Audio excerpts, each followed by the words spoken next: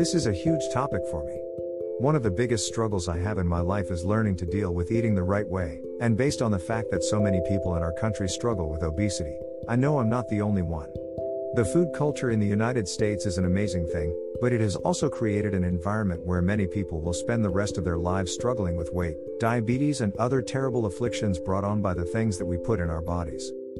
I've stated in the past that I was a Marine for more than a decade of my life, and one would think that so much time spent in such a disciplined environment would have conditioned me to avoid this problem. Unfortunately, I had the bad luck of having an extremely high metabolism in my younger days, and I was able to get by with minimal effort. I could eat whatever I wanted, and it never really affected me.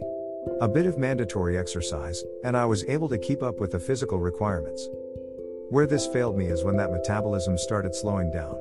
Not having established any discipline with my food and a pattern of lazy behavior due to the lack of being forced to exert myself much has created an older gentleman that struggles not only to get off the couch but also to fight off the cravings for the things I'm used to. I've recently given up sugar, but that is far from a cure-all.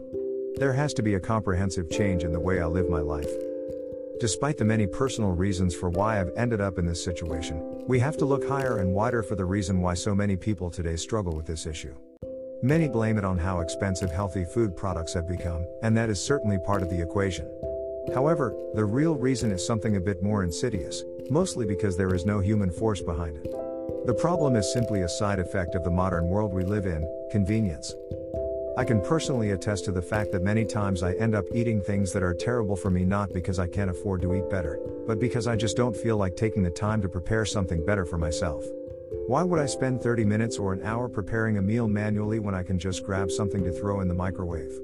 I don't want to spend a significant portion of my day cooking, and my guess is that most people today feel the same way.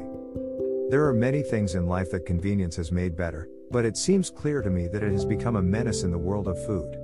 There's a saying that states that nothing worth doing is easy, and this is probably true. Convenient food is rarely healthy, but who can resist taking the easy path when it's so accessible to so many? It becomes very difficult to choose to buy real groceries when you can just swing by the drive-thru on your way home, buy a bag of chips rather than a tasteless bag of vegetables. In the end, eating is a choice like everything else. We each decide what is most important to us, and one of those choices is convenience over health.